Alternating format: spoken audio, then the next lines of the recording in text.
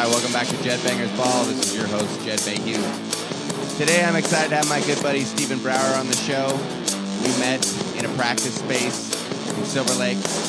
Ended up having some adventures together. We're going to get into that on the show. I don't want to bore you with that information right now. But check him out. He's doing good stuff. I got to get going here. I got to go down to the Mediterranean sandwich shop where I work. That's my life. That's going on with me. I'm doing a podcast and I'm going to make sandwiches for some people here in LA. So let's talk to Stephen so I can get to work.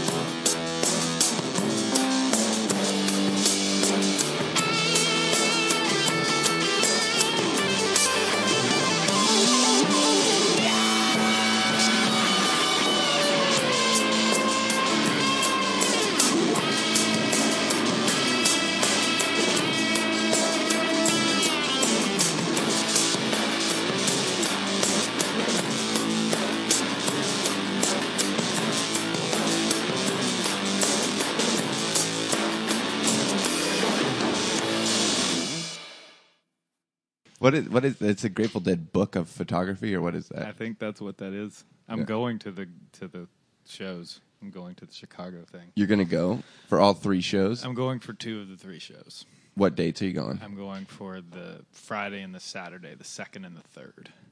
And I would normally, I don't know if I would have normally gone. I mean, I'm a fan of certain points of the career of the Dead, but my friend Phil, who has a black cloud just over his life in general, I feel like he wrote in for tickets, and then he went on StubHub. He's just been sort of frantically trying to get tickets, and he's from Chicago, and he loves the Grateful Dead, and he fucking loves Fish, which Trey Anastasio is part of this thing too, sure. And he loves like America and July 4th. So like if you wrote down on a piece of paper like what is Phil, you would be like Chicago, Grateful Dead, July 4th. Like that's him. And so when they announced this thing, he was like, and he had been just like turned away at every pass. And then also like he's been shit with his job and his relationships. And then I know like this manager that I work with, who's like, hey man, do you want to, I can get you tickets if you want. And I was like, and now Phil's like actually maybe not going to live in LA anymore. So I was like, I have to do this to like, for the sun to come out over his life. So we got the confirmation, and he's like, we booked the tickets and the whole thing. So Phil and I are going to go to Chicago and stay with, I think, his college roommate or something, and we're going to go to these Grateful Dead shows, and we'll see how it goes. But. Well, I mean, that's the thing, though, that's interesting about you and sort of our relationship is you're kind of this, like, key to unlocking things like that. I would like to think of myself as a key. I've never been described as a key. But. Well... But I don't know if you're the key or the hole, but there's something that's getting unlocked involving you. Okay. And that's kind of how we sort of met. I mean, the way we met was that I moved into your practice space, basically, with my band. And you had a band in there. Right, that's right. But we sort of, kind of... By definition, you're never there at the same time. Exactly. 2 ships passing in the night or in the little parking lot there. And so we never really... had talked outside of just like, hey, what's up, man? I'm going to move your amp. Cool. You guys playing any shows? Or where are you guys playing? Oh, yeah, we're playing. Oh, we played there. It sucks. You know, blah, blah, blah. Mostly that kind of stuff. And then I was working on a film with my friend Calvin, who's on episode, I think, 3 of the podcast. We had him on here as well. And we talk about you in that podcast because... I'll have to listen to that one. You just listen to that one because you're mentioned in it. Okay. If you're going to listen to any of them, listen to the one that you're mentioned in. Because, so I was working on a film helping him, and I don't remember if he asked me to do it or if I just volunteered to do it or whatever, but it was helping him track down a song for the film in the role of music supervisor. And it was a song called Redbird by an artist named Terry Allen. Yes, it was. And I was having a hell of a time tracking it down or figuring out who owned the rights to it, the publishing, etc. And, we talked about this in the last episode too, the music supervision episode, where it's like a lot of times the people you're talking to don't really. This is like an office job for them. Right. A lot of people are just playing defense. They get, like, especially Fred, the guy who I think you had originally dealt with on our side, who was handling that at Vanguard, which is the label I primarily work for, you have 60-something years worth of recordings, and there's 9 million people in France that want to put a Joan Baez song on and so there's just this flood of paperwork, and it's very rare that you can, like, contextualize what the request is versus just like, what is this? This is another email or another fax that I have to deal with. Right. So I was having a hell of a time trying to get this song cleared, and then I was leaving the practice space one night, and I saw you, and I said, just by chance, I said, hey, so what do you do, Stephen? Where do you work, or what do you do? You know, and you said, I work at Vanguard Records. And I said, Terry Allen's Vanguard Records?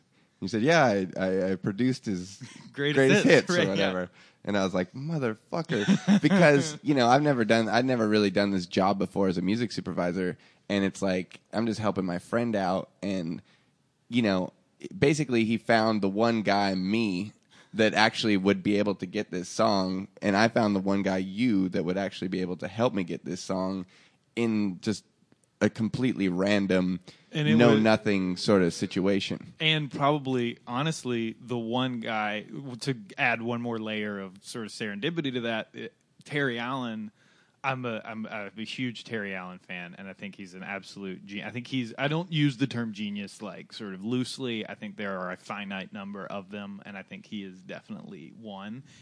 And so, you know, worked with him for a while and produced this compilation, and Redbird is on the compilation, and he's, of the artists that I work with of that era, of like the sort of older kind of legacy artists, probably one of very few of them that I could have then turned around and said, no, for sure, dude, I can totally call him now and just be like, dude, it's cool, these are good dudes, and like not have it be easy, and like that's sort of what happened, right? You know? And yeah, and just to touch on Terry Allen real quick, just for those that don't know, I mean, if you were to describe any sort of country music performer, singer, songwriter as an artist, he's probably... Yeah, I mean, for sure. I mean, he's primarily a visual artist. Exactly, that's what I mean. Right. In the most general sense of it, you know. But then he also he gets lumped into this, and sort of for geographic and chronological reasons, he gets lumped into this West Texas scene that was this band, the Flatlanders, and Butch Hancock and Jimmy Dale Gilmore and Joe Ely, and this Lubbock scene. And Terry Allen is the total sideways kind of Tom Waits' Bizarro World version of all that, which is, to me, sort of infinitely more interesting. I just always responded to it. And he writes these, he has this record, Juarez, which is this, concept record, this sort of Bonnie and Clyde concept record kind of It's thing. amazing, and it's a complete standout as far as what most people consider country music or whatever. Totally. And so, yeah, I've just always been, I felt a real Terry Allen geekdom. Well, where are you from originally? Because you're from sort of a different part of the world than most people that are on the podcast. Yeah, I'm from North Carolina. I've lived in Los Angeles for 13 years. But, yeah, I grew up in North Carolina and moved. I was working at Sugar Hill Records as, sort of an intern, and then kind of a glorified intern, and I was doing some, compilations of, bluegrass, sort of. After Oh Brother hit, there was this rush to flood the market with bluegrass, which worked for a while. Right, and you and Mumford and Sons. Yeah, it's so we saw the same we opportunity. Saw totally. So I made these bluegrass compilations as part of this series. And anyway, I thought I was going to stay working in Durham, where the office was at the time, and then the job that I was going to have dissipated. And my buddy Jacob, who I'd made films with in college and stuff, was like, "Hey, I'm going to L.A. And so." Do you want to go? And so we went and saw Hank Williams Jr. and then got up the next morning and drove to L.A. You're going to love the end of the show if you mention Hank Williams Jr. now. But so did you come out here to do film stuff then? Well, mostly, I came right? out here with I didn't really know. I knew two people, and both of them sort of factor prominently in the rest of my L.A. story. Is I had a professor in college who was young. She wasn't that much older than me. She was an adjunct professor or whatever. And she had worked out here briefly for Bonafide Productions, these guys Albert Berger and Ron Yerxa, and she was like, "Oh, well, if you're going to go to LA, you should call this one guy. You should call Ron Yerxa." And then I knew Fred Jasper, the guy who you had originally tried to get to Terry Allen. Right. Because he's the only guy that had worked in the Durham Sugar Hill office that had moved out here to work at the parent company. So those are the two people that I knew, other than the guy I was moving with. And so we get here, and I email Ron Yerxa, and I go meet with him, and he says, "Oh, yeah, you want to be an intern here?" And I said, "Sure." So I started interning at Bonafide, and the first, I was writing script coverage because I had sort of a film studies background, and the first script I ever wrote coverage on was Little Miss Sunshine. Really? Which I think at the time I wrote that I didn't think it was very good. What does script coverage mean? Well, script coverage is like, so all these producers get like, all these scripts that are sent from the various agencies or whatever, and rather than read all of the scripts, the producers will have staffers read the scripts and sort of summarize them, both from a plot standpoint and like, all right, what is this trying to accomplish? Is it marketable or whatever? Do you recommend that we take this one seriously? And then it sort of gets kicked up the chain or whatever. And that one, I think they had already maybe like already were working on, and they were just like, here's a practice one. Or they were testing you maybe to see if you were good at script coverage. So I wrote that the script I thought was pretty shitty, and it later won an Oscar for best original screenplay. So you're not doing script coverage. So I was bad at that job. But meanwhile, Fred, the other guy that I knew, my boss, my now boss, like there was a girl that was an assistant in like the marketing department at Vanguard Records, and Vanguard and Sugar Hill are sister labels, so Fred was working in that office, and he literally was overhearing this girl getting fired, and he was like, "Hey, this girl's getting fired. You should like just show up tomorrow with your resume." Right, that's a good friend. So I did, and my now boss was like, "Are you the kid that was in Durham, like making the bluegrass compilations?" And I was like, "Yep, that's me." And he's like, "Oh, yeah, you're in." You know, that's every time I've ever gotten a job or gotten somebody else a job, it's totally like just because someone else had just gotten fired. And it's not that you're so great or anything. They just really needed somebody like immediately. Yeah, I just showed up and they were like, "Yeah, you do the work." With your CDRs and your compilations, your mixtapes. So, yeah, that's how I got here. Were you in North Carolina? You were back. Is that where like David Gordon Green and those guys got their start down there? Were you going to the same school as those guys? Those dudes, some of those dudes went. David Gordon Green went to School of the Arts, and like he definitely knew. I know people that knew. There was like a generation maybe older than me that was like David Gordon Green and Peyton Reed, and there was like and then all the dudes who did King of the Hill. And so like that was like kind of a crew of North Carolina filmmakers. I went to school with like there was like I was in part of this sort of Chapel Hill music sort of film scene. Like when I was there around like the Triangle, it was kind of like the alt country boom, like Whiskey Town and Ryan Adams, like that was all happening. And then a bunch of other great bands that nobody's ever heard of, and then Tiff Merritt like was at college at the same time I was in college with her, and like so it was sort of the scene we would go to show. And then I had a little band and we would play. It was sort of like an alt country band. The Drive-By Truckers guys we got to know really well because that was all part of that scene. And then like half of those people made movies and half of them were in bands, and some people did both, and that was kind of the crew. Gotcha. So then you get out here and you get the job at Vanguard, and what's your job there then? So I was just sort of like I was the marketing department assistant, and we were distributed ourselves at the time, which mostly meant that I dealt with like retail. But what was awesome about that was that every week we would have these meetings, and it was just my job to like do the notes for the meeting. And so I very quickly figured out what everybody did, because like the radio people would be like, "This is what we're doing," and then the like publicity people would be like, "This is what we did this week." And so I would sort of see how all the pieces fit together. And then sort of whatever at the end of I sort of just picked I just picked all the things that I liked, and I was like, I go to record stores, so can I call on the indie record stores? And I have a film background, so can I be in charge of our music videos? And like I go see more bands than most of the other people here, so can I be in charge of like finding new bands that aren't like already established artists? And so they kind of just kept letting me do that stuff, and that's sort of what I did for a long time. Well, because I think of Vanguard as sort of like a catalog label in a sense, in that, you have a lot of like kind of older artists, Right. that have extensive careers and catalogs and things like that. I mean, can you talk a little bit about like what sort of Vanguard is all about? Yeah, I mean, so Vanguard, definitely, yeah. It's sort of the legacy of Vanguard is classic, like sort of folk blues, Doc Watson, Joan Baez, Buddy Guy, like Mississippi John Hurt, John Fahey, all this incredible stuff. Then sort of more, and like a bunch of weirdo stuff too, that like, so you remember the hits, but then there's like, they definitely chase some trends along the way, and you're like, well, there's these weird disco records or whatever. I mean, I think that's when did the label start? I mean, so the label started in 1960. Yeah, so I think in the 60s and 70s with some of these record labels, they had Led Zeppelin on there, and then they also would have just like a really weird like Tropicana, bluesy, Right. Hawaiian, whatever the kind of trend. Oh yeah, at the I mean, time and that was like I produced this comp a couple of years ago with this guy Dave Katznelson, and the whole comp, Love Dave Katznelson. Yeah, so that comp, Dave and I did this comp, and it was like after Vanguard had a hit, like Country Joe and the Fish was like a hit, right?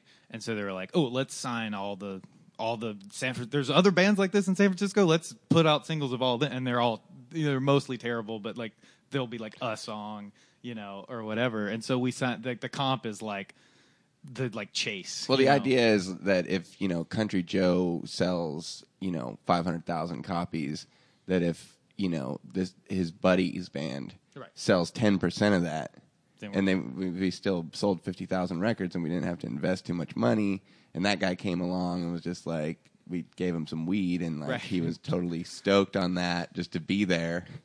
Dude, believe me, I've seen some of those deals.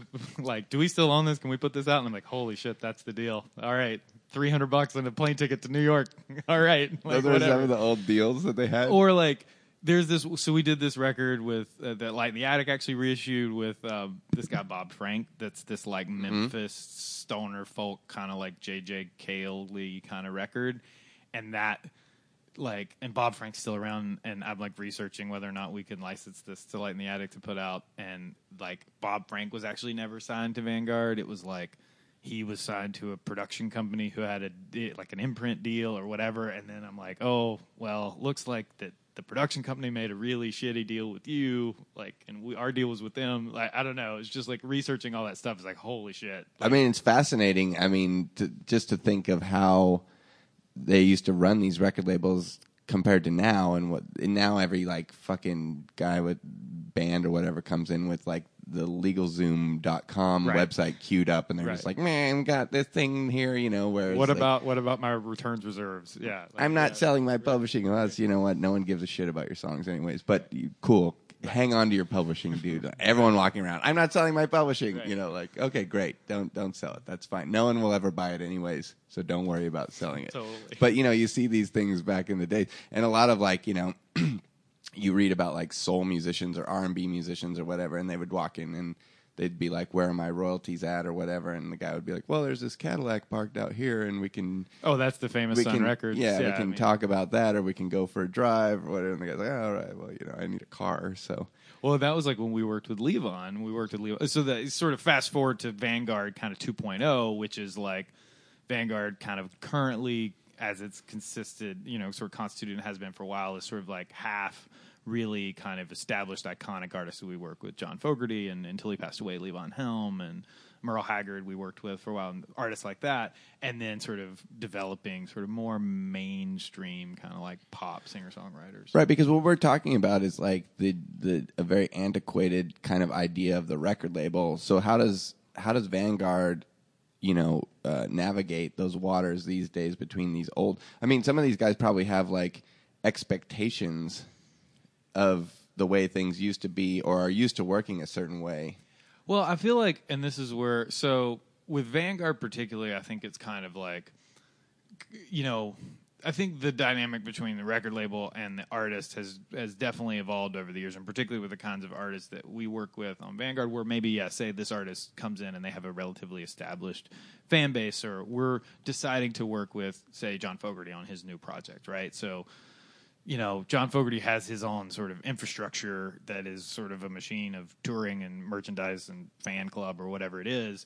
And then there's this new... Baseball gloves. Right, baseball gloves. Right. And then there's this new material, and we are kind of like a marketing services, relationship. Like, all right, we're going to market the album, which then in turn is going to help your touring and your merchandise and whatever. And it's less the like, antiquated, like, well, here's your record deal. Like, we're gonna make you a star, kid. Like, there's very little of that in what I do. Right, and that's what I was wondering, because I know that to survive, I mean that doesn't exactly exist anymore, because these labels they're not putting out a bunch of money at the beginning and then as an investment and waiting on that return. Right, it's a lot more. Yeah, it's just more like in a lot of situations, especially with this stuff, it's a real marketing relationship. It's more branding. Yeah, it's a total like brand development. It's brand, and that said, so then I have like a year and a half ago, I started my own imprint, right? Which I think in my brain and hopefully in reality at some point is very much more tethered to the idea, because I'm a sort of historically and currently I shop labels, like, right. I know you got Ziggs are on In the Red, and like I buy a lot of just In the Red records that like I don't even know, Sure, and when I used to work at Sub Pop and I talked to people that were a little bit older than me, and when they've kind of first heard about Sub Pop in the late 80s and early 90s and stuff like that, basically the deal was like, if you went to the record store and you saw the Sub Pop logo on the record, you would just buy that record without hearing the band at all, because you knew it was good, or you knew you were going to like it, or it was... Well, and that was part of this, right? You had I remember seeing the, like, hanging diorama, the Sub Pop sold here in right. record stores or whatever, and I buy that, like... I know the Intelligence, who I know is like your friend Lars. Like, I found that record totally as just like, well, this is on In the Red, and I'm going to buy it. It's Lars' birthday today, by the way. Well, awesome. Happy birthday, Lars. Happy birthday, Lars. And that's a band that I found entirely by just buying it from In the Red, because it's on In the Red, and I was on the website, and I was buying something else or whatever. Totally. And then became one of my favorite bands. Right. So let's talk about that, though. So your company that you started, the imprint that you started at Vanguard that you're running, is called Easy Sound Recordings. Right. And now it's technically it's totally separate from Vanguard, but it was started as sort of like an imprint under Vanguard. But or just sort of not necessarily under Vanguard, but through the same, parent company. But now, so yeah, and basically that point was over the years, there were things that didn't fit our sort of the aesthetic of Vanguard or what have you, or maybe just like wasn't our like Vanguard wasn't marketing a label identity necessarily. It was more like I said, it was like artist service and marketing relationships with these other kinds of artists. And I don't know, there was just an opportunity where several bands that I was familiar with and really liked, there was an opportunity to form this new thing and to have it sort of from the outset, hopefully be something where I was super stoked, even though it was small, to see like very early on that we were like people that like on our website, you could just tell like these people just bought everything we put up on the website. And there was this one guy in Seattle, he was like the first guy, and like Terry, my partner in the label, was like, holy shit, this dude has just bought. He's just, every time we put it up, he's like the first guy to order.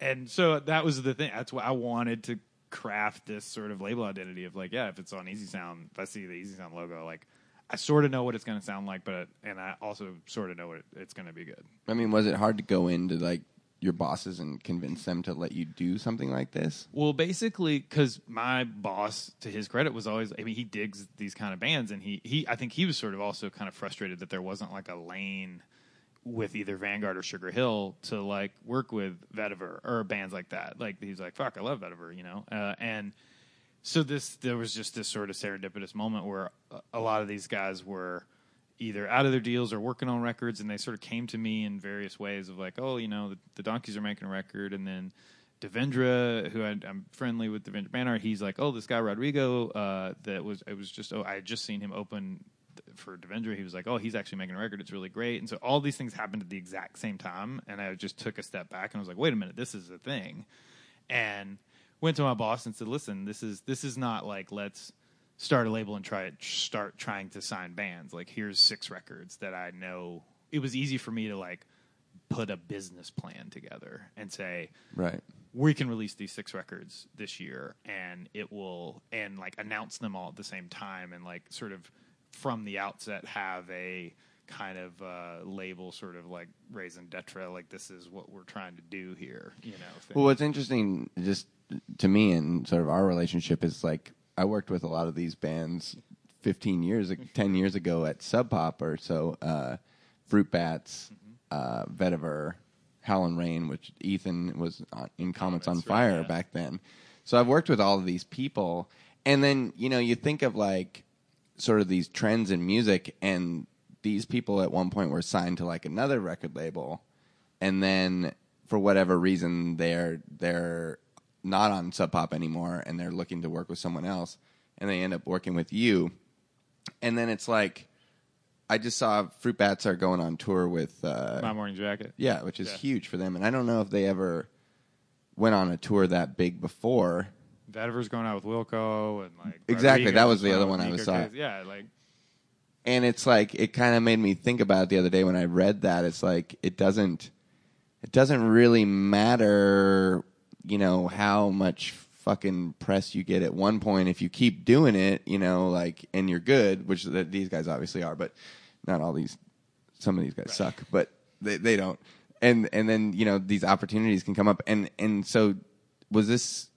I want to know what your relationship with these bands was and why you decided to work with them, and how working with them sort of got them going to do all this other stuff that they're doing right now. Well, what's weird is that the kind of I think the spoke of the wheel. I don't think I would know any of these bands if I did another sort of first thing of like, let me see if they're gonna fucking let me do this thing at Vanguard. Sure. Was I produced this John Fahey tribute record in 2004, I think, and it was like right before this sort of like neo folk kind of thing really happened. So, but Devendra had put out his first record with Young God, and like some of that stuff was starting to happen. And I was into that stuff, and I knew that Vanguard had this guy in the catalog, John Fahey, and it was sort of definitely a like real figurehead to this scene. And I remember seeing those bands. I mean, I saw Devendra play in front of like 15 people sitting down at like a weird church near my house. And when I started to become aware of a lot of those bands that were doing that at a time, definitely like John Fahey's name started popping up everywhere, And that's exactly what. And like I heard, like the M Ward put out this Transfiguration of Vincent record on Merge, which the title of the record is a John Fahey reference, and then he like referenced. There was like an interview I read, and I was like, I think this is a thing. But it was right at this point before, like, none of these dudes had managers or, like, real labels. I mean, Immore was on Merge, but they were all... It was just so easy to be like, hey, dudes, I got my boss to give us some money to make a John Fahey record, and it just happened very easily. And I just dealt directly with... I got to know Devendra, and I got to know Eric, because Fruit Bats are on it. It was right when Mouthfuls came out on Sub Pop. And Devendra was on Michael Gira from the Swans, like... personal record label, Young basically. God, and that's who I got. I just emailed Michael Gira. I just just ran. I was just sort of like, let me email mgira at younggod.com. He was like, sure, I'm great. Devendra would love it. Here's his cell phone or whatever. And like that's how it all happened. And like Sufjan Stevens is on in Calexico, and it was just like right before all these people kind of had their moment. Anyway, so we made that record, and then I just stayed friends with Eric and Devendra and all these people over the years, and then that's how I got to know Andy, and then through Rodrigo, and so and then Eric throws this festival called Huachica up in Sonoma, and I went there a couple of years ago, and I was just like, and a lot of these bands the Donkeys were playing, and Vetiver was playing, and I was just kind of like, well, I just want this as a thing. This is a record label. Like, this is a group of people who are collaborative and sort of share an aesthetic, and we're all kind of record geeks in the same way. We all like geek out on the same like records that not that many people have probably. And then so it just became I think the Donkeys had sent me a record that they were making, and I was like, I don't know, dudes, I don't think this is going to work on Vanguard. And then same thing it was happening with Howlin' Rain, and then I talked to Eric, and I was like, is it totally crazy for us to just do this as a thing, like as its own thing? And it was like, well, maybe, but it just became really apparent that, like, oh, all these people are going to have records, and all of these people already know each. So, they're all friends too. I mean, and we didn't have a name for the label. Like that group of artists, like name the label. It was just like an email trail of like, what should we call this? And then it was like, what should the logo be? And so like, it wasn't like I started a label. It's called Easy Sound. Here's a record deal, kid. It was like, let's do this thing. And everybody, and so I feel like it has this real kind of like raw go team kind of, sort of thing behind it because everybody was just there at the beginning, Yeah, and you mentioned that the Huachica Festival, which is what Eric from the Fruit Bats sort of puts on, or curates it, I guess. Right. I think he maybe does less of the curation now, but yeah, he's still definitely involved. It's this weekend. But. Right, this weekend. And then the other one that kind of, I guess maybe you would call it a sister festival, I don't fucking know, but is the Pickathon up in Clackamas, Oregon. Right. Where I'm from. Well, so Pickathon... Which I can't even fucking believe that Right. anybody's doing anything there because I lived in a trailer park there and I used to hitchhike down the highway so I could play Spy Hunter. Dude, Clackamas is real life. Like, so yeah, Terry Groves... Real life stories of Clackamas. Terry Groves, who is a partner in the Pickathon Festival and does a lot of the booking, so when the same thing, when all this was happening, like, I was like, somebody's going to have to, like, run this, like, or help me run this. And then Eric from Fruit Bats was like, you should call Terry. And I didn't know Terry, but then all the bands knew him. He was sort of just like, and so he and I kind of run the deal. And then we've started this series where we've started putting out archives of Pickathon. We did one with Ty and King Tough, and like we have That's some the more. first one, right? That was the second one. We did Those Darlings and Diarrhea Planet on Record right. Store Day, and then in May the Ty King Tough one came out, and so we're going to do a series of sort of like limited Pickathon archive releases, just because it's sort of a sister festival to the label. Well, yeah, and a lot of this kind of crossover music as far as bands and stuff go. When's the Pickathon Festival? So the Pickathon Festival is the last weekend in July, first weekend of August. So I think it's like July 31st to August 2nd or whatever that weekend is. That's great. So the other thing I wanted to talk to you about, you mentioned Levon Helm earlier, Yes. working with him at Vanguard. Yes. And, sort of famous... everyone should know the story of the band or The Last Waltz or whatever it is, the mythos of this Right. of this band. But you made a documentary. Yeah, so my buddy Jacob, the guy who I moved out here with, he came out here to go to USC Film School. We made a bunch of movies together when he was in film school and lived together. And then subsequently, he did some music videos. I hired him to do some music videos. And then, like, when we put out what was Levon's like comeback record called Dirt Farmer, Levon was like, well, I kind of want to do a video, but I kind of want to do like a short film with a couple of the songs, because Levon being an actor and he's in The Right Stuff and Coal Miner's Daughter and all that. He's a performer, And so Jake I got my buddy Jay. I was like, dude, do you want to like write something about like based on this record? So we made this like short film called Only Halfway Home, which is kind of this like weird little like bank robbery kind of like narrative that weaves in some of the songs, and that was just like a 25-minute thing that was used as like a marketing tool for the record. But Jake comes back from the shoot from that, and he was like, well, I kind of left the camera running most of the time, and I think there's like more to this than just like the promo video.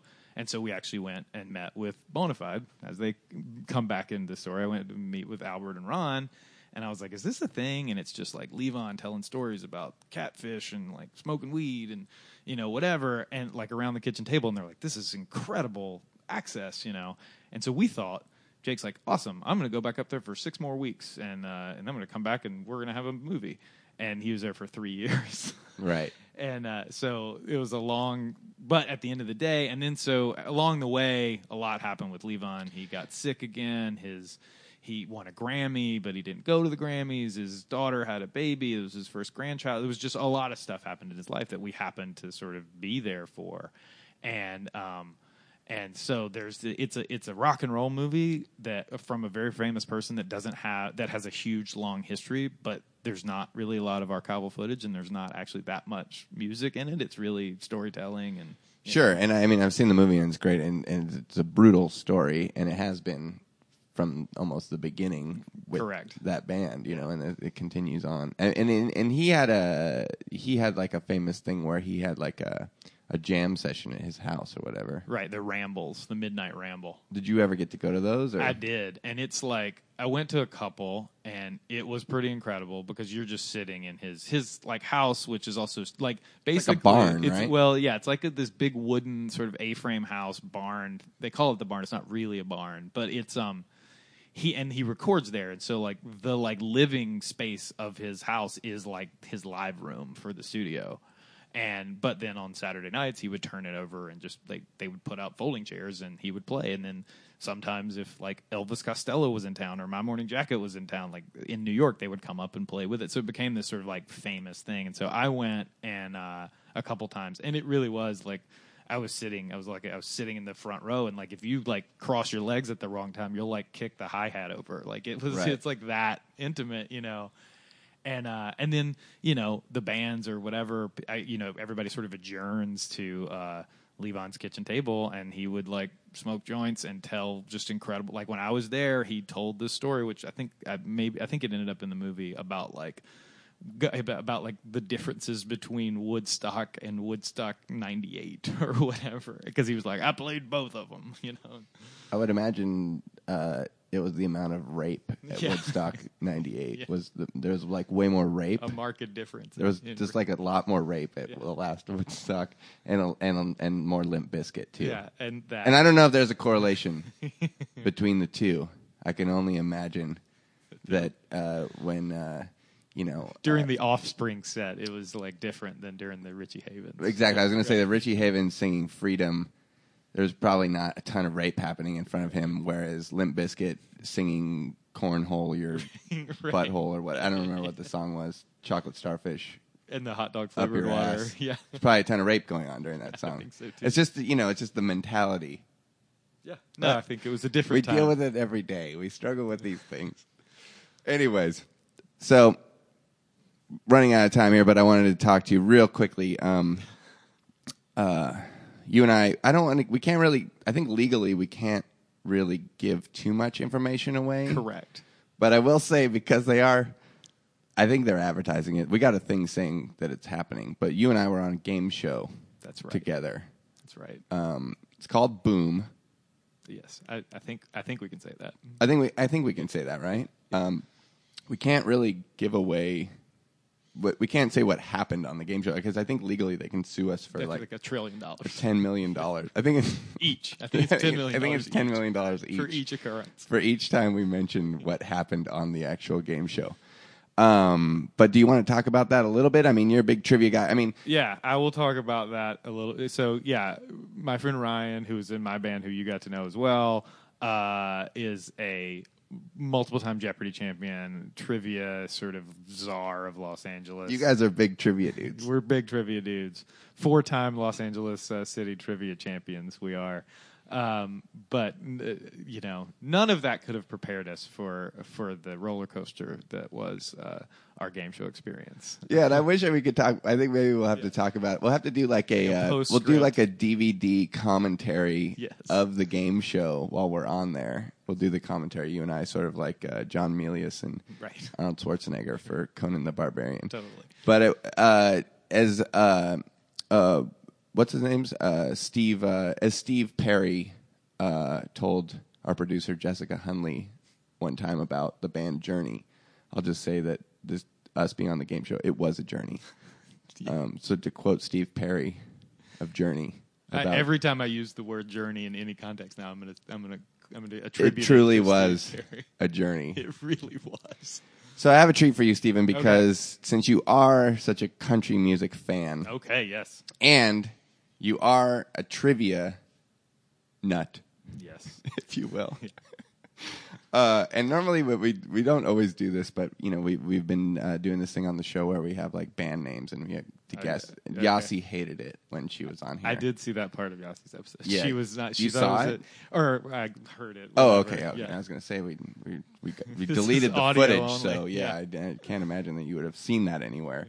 But she was not a big fan of that. Everyone else loved it. I don't know what it was about her, but she didn't like it. So what I'm going to do here, though, is a little bit different. I'm gonna give you the name of a country musician. Okay. And I made it not too obscure so that people at home can play along too. Okay. and you're going to give me the state that they were born in. Oh, this is going to be difficult. No, Okay. that's good. But for a bonus point, and you don't win anything either. Not unlike State of death? but for a bonus point, if you can name the town that they're from and the state. So do your best. Whew, okay. You don't lose anything either. Okay, yeah. You No. get to go back to easy sound after this. There's nothing. Right. I'm not taking anything from you. Okay. Good to know. All right. The First one. Vetiver Masters aren't on the line. That's right. I own the label after the end of this weird country game. So, okay, first off, Waylon Jennings. Waylon Jennings is from Texas. You want to get a bonus point for what city? Waylon Jennings is from... I don't know which city. Okay, Texas is correct. Willie Nelson. Willie Nelson is also from Texas, I guess, unless he was not born in Texas. Correct, he is from Texas. Okay. And by the way, Waylon Jennings is from Littlefield, Texas. Okay. If you know where that is. I don't. I don't. I don't either. What do you want to name where Willie Nelson was from in Texas? I don't know where he's from in Texas. Abbott, Texas. Abbott, Texas. Okay. I think I've heard that. I'm going to give you a hint. All of these country musicians, unlike a lot of rock musicians and or rap musicians, are from really small towns that you've never heard of. No, that's for sure. Which is really interesting. Hank Williams, Sr. Hank Williams Sr., Alabama. Wow, that's a good. That's good. Where in? You're 3 for 3. Where do you want to guess for where he was born? I don't even know if this is a city. Almeria. Never heard of it. He's from Butler County. Butler County. Okay. So I don't even know if they don't even know. Maybe there wasn't even a city back then. Maybe he was just from the county Route 7 of Butler County. Yeah, he was right. born in like a field Yeah. in Butler County. Immediately started drinking. Right. He died at 27. No. He's a 27 clubber for That's sure. right. On Kurt New Year's Day. Wow. Kurt Cobain and Hank Williams. How about this, though? You mentioned him earlier. We're talking about Bocephus. Hank Williams Jr., where is he born at? Well, I mean, I would say also Alabama for Hank Williams Jr., but unless he randomly wasn't born there. He identifies as an Alabaman. Right. He's actually from Louisiana. Okay. Close enough. Shreveport, Louisiana. Okay. So we're not He going to... must have been born during a Louisiana Hayride episode. I think that was what's happened there. It's quite possible. They could have been down in Bossier City gambling, and maybe Hank Williams Sr. lost a bet, Popped out a kid. and he was forced to make love to a woman Yeah. with sunglasses on Miss Audrey. and a black hat. Okay, so here we go. You don't get a point for that. So you're 3 out of 4, though. That's Okay. pretty good. That's better than our producer Jessica Hunley did this morning over breakfast. So and myself, Merle Haggard, Merle Haggard is from Tulare, California. Tulare, California. Now, I'm going to give you 2 points on that because when I looked it up, it said he's from Oildale, California. I think that's true. Oildale. It's this Kern County, Oildale, Tulare. The reason I said Tulare is because there's like a tribute album called Tulare Dust, but I think Oildale is actually, and he was born in like a converted boxcar, like that they made into like a shotgun home. That sounds horrifying. Yeah, but Oildale is actually correct. So I'll just take the 1 point. No. You're going to get 2 for that because no one else would even come up with Tulare, nor would they know that he was born in a converted boxcar. I would have guessed Bakersfield just because that's sort of the thing that I associate with him, and that's just what would come to mind. How about this guy, Webb Pierce? Webb Pierce is, I want to say, I don't know, but I'm going to say Mississippi. Nope, he's Louisiana's Okay. own. West Monroe, Louisiana. Okay. I think he's actually near where that's near where my parents live, and that's where the Louisiana Country Music Hall of Fame is. Not by chance, probably because of Webb Pierce, as he's pretty much the only guy down there. But also, that's where those duck call people are from. I think the Dynasty. the Duck dudes. Dynasty. Yeah. So same county. Johnny Cash. Johnny Cash is. This is weird. See, because I'm weirdly not that as into Johnny Cash as most people are, but I'm going to say Tennessee. Well, the reason why you're not that into Johnny Cash, well, most people that like Johnny Cash are not necessarily country music Right. fans. Johnny Cash is like Bob Marley. Right.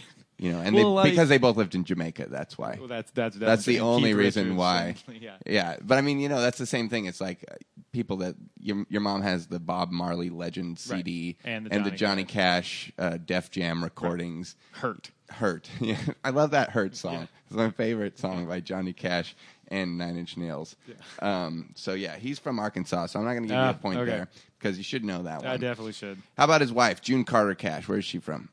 So June Carter Cash of the Carter family lineage. So this is a real country music fan talking right now. I'm going to say that they are. So, okay. The Carter family are either from Virginia or Tennessee. And the reason why, so the dawn of country music in 1927, Ralph Peer records the Carter family and Jimmie Rodgers on like a field recording expedition. Those are the famous Bristol 27 recordings. And I don't know from where the Carter family came to that thing. I'm going to say Virginia.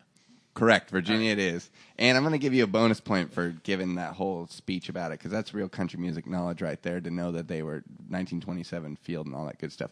Okay, how about this one? Rita Coolidge. 70 years young. Yeah, Chris and Rita, I have no idea. I'm going to say Mississippi. Tennessee. Okay. 0 on that one. How about this guy? Charlie Pride. Our first African-American in this country music trivia. And I have no idea. I'm going to say Kentucky for Charlie Pride. Nope. Charlie Pride is from Mississippi. Oh, man, I've gone Mississippi twice. And the reason I do that is because there's a shocking number of people that are from Mississippi. They have a whole trail. They have the country music trail where you get like a marker, like a historical marker, and there are enough of them for it to be like a thing. So that's why I've just been guessing Mississippi when I don't know, except for Charlie Pride. Well, that's the thing, too. And he's from Sledge, Mississippi. I mean, in some of these towns, so Rita Coolidge, we forgot to mention, Lafayette, Tennessee. June Carter, Hilton's, Virginia. And Johnny Cash, Kingsland, Arkansas. Marty Stewart is from Philadelphia, Mississippi. Marty Stewart is not on this list. But that's it. It's crazy though. I've never even heard of some of these places. You know, how about this guy, Chris Christopherson? You know him as Cisco Pike. I know him as Cisco Pike, and as a scholar, as a Rhodes Scholar. That's right. He landed a helicopter on Johnny Cash's lawn. That's to deliver the demo tape. He currently resides in Hawaii. That's true. But I don't know. He choked me one time in Santa Barbara because I told him I was trying to leave the show because I needed to go to In-N-Out. And he choked me. I don't know. So I'm just gonna say he might. I don't know. I'm gonna say Santa Barbara, California, just in honor of that. No. Come on. Where's Chris Christopherson from originally? Chris Christopherson might be from Georgia. He's from Texas. Okay. Oh yes, that's a bad brick on my part. No, you knew that one. I did. So we can't give you this one. All right, Jerry Jeff Walker. Jerry Jeff Walker is from New York. Wow, that's great. Where in New York? Jerry Jeff Walker, I don't know. I'm going to say he's from White Plains. He's from how do you say it? Oneida? Oneida. Well, Jerry Jeff Walker's first album. So Jerry Jeff Walker is in a psychedelic band from San Francisco called Circus Maximus. That's correct. That was on Vanguard. Mm-hmm. And then he later recorded Driftin' Way of Life, which is a total just like Dylan, like early Dylan kind of aping record on Vanguard, which is incredible as like a New York sort of like Greenwich Village folky. And then he was like, wait a minute. I'm going to go to Texas and be like king of the rednecks. And then he did that. Goodbye, Terralingua. Yeah, Viva Terralingua. Viva Terralingua. That's what it is. Yeah. One time we were down in Marfa, Texas, and we met these two guys. One guy was named Marfa Mike, and the other guy's name was, I think it was Black Steve, but he's a white guy. We were at a party, and the cops showed up, and they arrested Marfa Mike. And as they were hauling him out to the cop car, and he was spitting and cussing, kicking up dirt. And we asked Black Steve, hey, what happened to Marfa Mike? And he said, hell, must have been that chili cook-off down in Terralingua. Which I can only imagine what Marfa went down. He just ate some chili and went fucking ape shit. Well, you know that. So Billy Joe Shaver recently was in the news a couple years ago because he shot somebody in a bar fight. That's right. And so when the trial came up, speaking of country music legends, I don't know if he's on the list. He's not on the list because I knew you would know he was in Texas. Mississippian Jimmie Rodgers. So when Billy Joe Shaver was on the stand, they say, "Is it not true, Mr. Shaver, that you you shot this man because he was going after your woman. And Billy Joe Shaver, under oath, said, Jack, I can get more women than a passenger train can haul, which is quoting Jimmy Rogers as his response to the prosecutor. Is that a yes, Mr. Yeah. Shaver? You're under oath. That's funny. Okay, so this was taking it back to Waylon. Jessie Coulter, who was married to Waylon Jennings, where is she from? And this was an interesting one to me to find out because it made a lot of sense when I read the Waylon biography.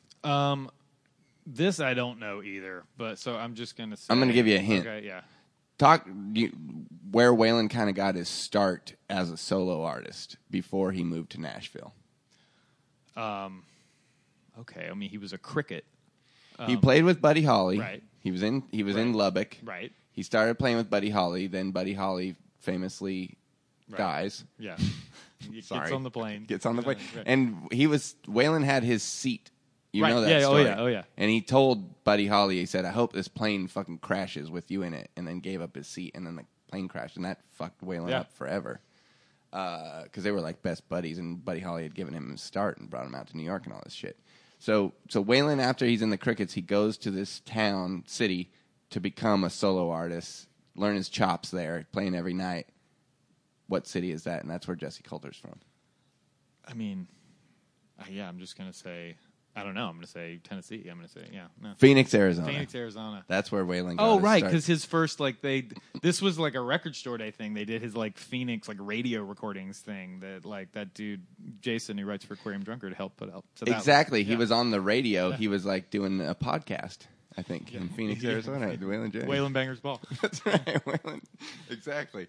All right, I got this. Okay, this is going to be, this one, if you get this one's 3 points. And we're almost done here. We're wrapping up here on Jed Banger's Ball. Jack Reno, and the trick is that his name is Reno. Jack Reno of Reno and Smiley fame. I'm gonna say North Carolina. He's from Bloomfield, Iowa, and the fact that you even know who Jack Reno is, I'm going to give you 1 point for that. Now here's another tough one. This guy just passed away. It's sad. I saw him play here a couple years ago. Little guy, Little Jimmy Dickens. Little Jimmy Dickens, the famous Grand Ole Opry. Grand Ole Opry star, Little Jimmy Dickens. I'm gonna say Georgia, just because nobody's been from Georgia yet. Little Jimmy Dickens is from Bolt, West Virginia. Oh, awesome! There's not been any West Virginians either, so we're not going to count that one either. And now, finally, last but not least, probably one of my favorite guys of all time. Probably a fashion icon, if you will.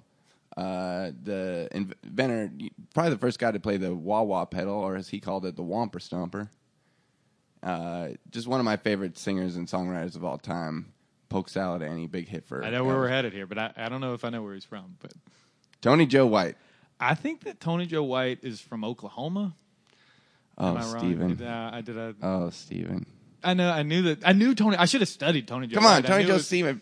Polk Salad Annie. Polk Salad Annie. In the lyric he talked.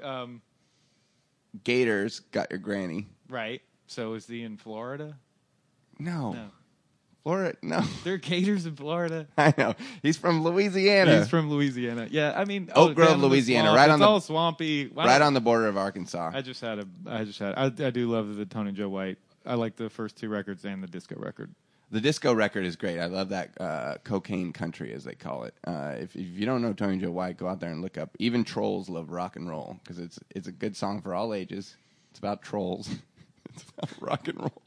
And there's a twofer of the first two records, which is incredible. All right, we're going to count it up here real quick. We got 3, 5, 7. You got a lot of bonus. The ones you got right, you got bonus points on. 8, 9 points. All right. I'm sorry about Tony Joe White. I don't know how many. 9 out of what. Doesn't matter. You won, though. Yeah, I win this. I say you win.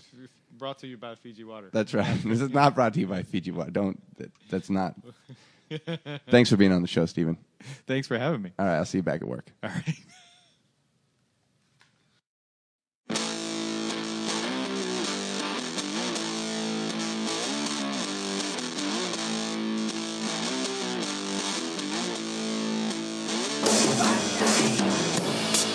All right, that was Stephen Brower on Jed Banger's Ball. Thanks again for listening. As always, we're brought to you by This Is Not a Pipe, recorded here at Green Street, beautiful Los Angeles, California. If you want to learn more about Stephen Brower or his record company or the Fruit Bats or Vetiver, go to Easy Sound Records. It's easysound.co. There's no M on the end of that. My producers, as always, Jessica Hunley, Nicholas Fahey. Thanks for listening to The Ball. I'll see you next time.